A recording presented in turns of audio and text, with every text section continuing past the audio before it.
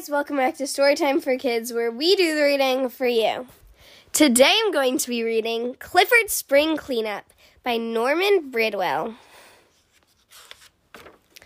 Happy spring, I'm Emily Elizabeth. At our house, it's time for spring cleaning again. Last year, the whole family worked hard, even my big red dog, Clifford. My first job was to hang some rugs out to air. Clifford wanted to help. He took a rug outside and gave it a good shaking. I guess he shook it a little too hard. Mom said we might as well wax the living room floor as long as the rug was up. Mom and Dad started to move the furniture outside.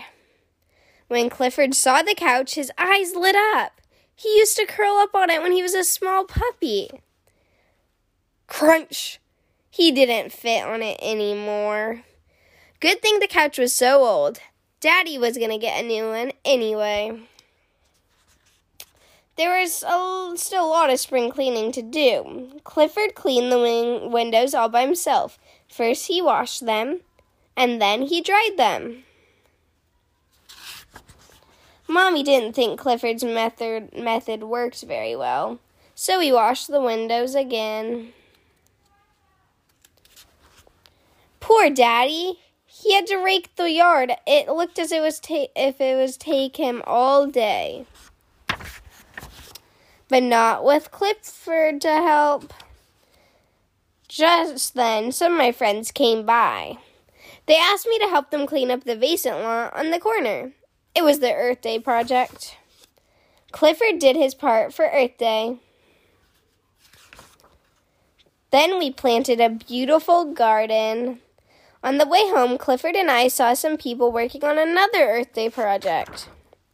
Clifford gave them a tail. Back at home, there was another job to do. Clifford's house needed some spring cleaning, too. He swept out his old bones and tossed out his collection of rubber toys. Somehow, Clifford got it all into the garbage truck. It made quite a large pile. But much to the surprise of the driver. Now, both of our houses were neat and clean. It was a good day's work. Bye, guys. Thanks so much for listening to Storytime for Kids. I hope you guys enjoy. And make sure to check out our Instagram at Storytime for Kids Podcast. We'll see you guys next time. Bye.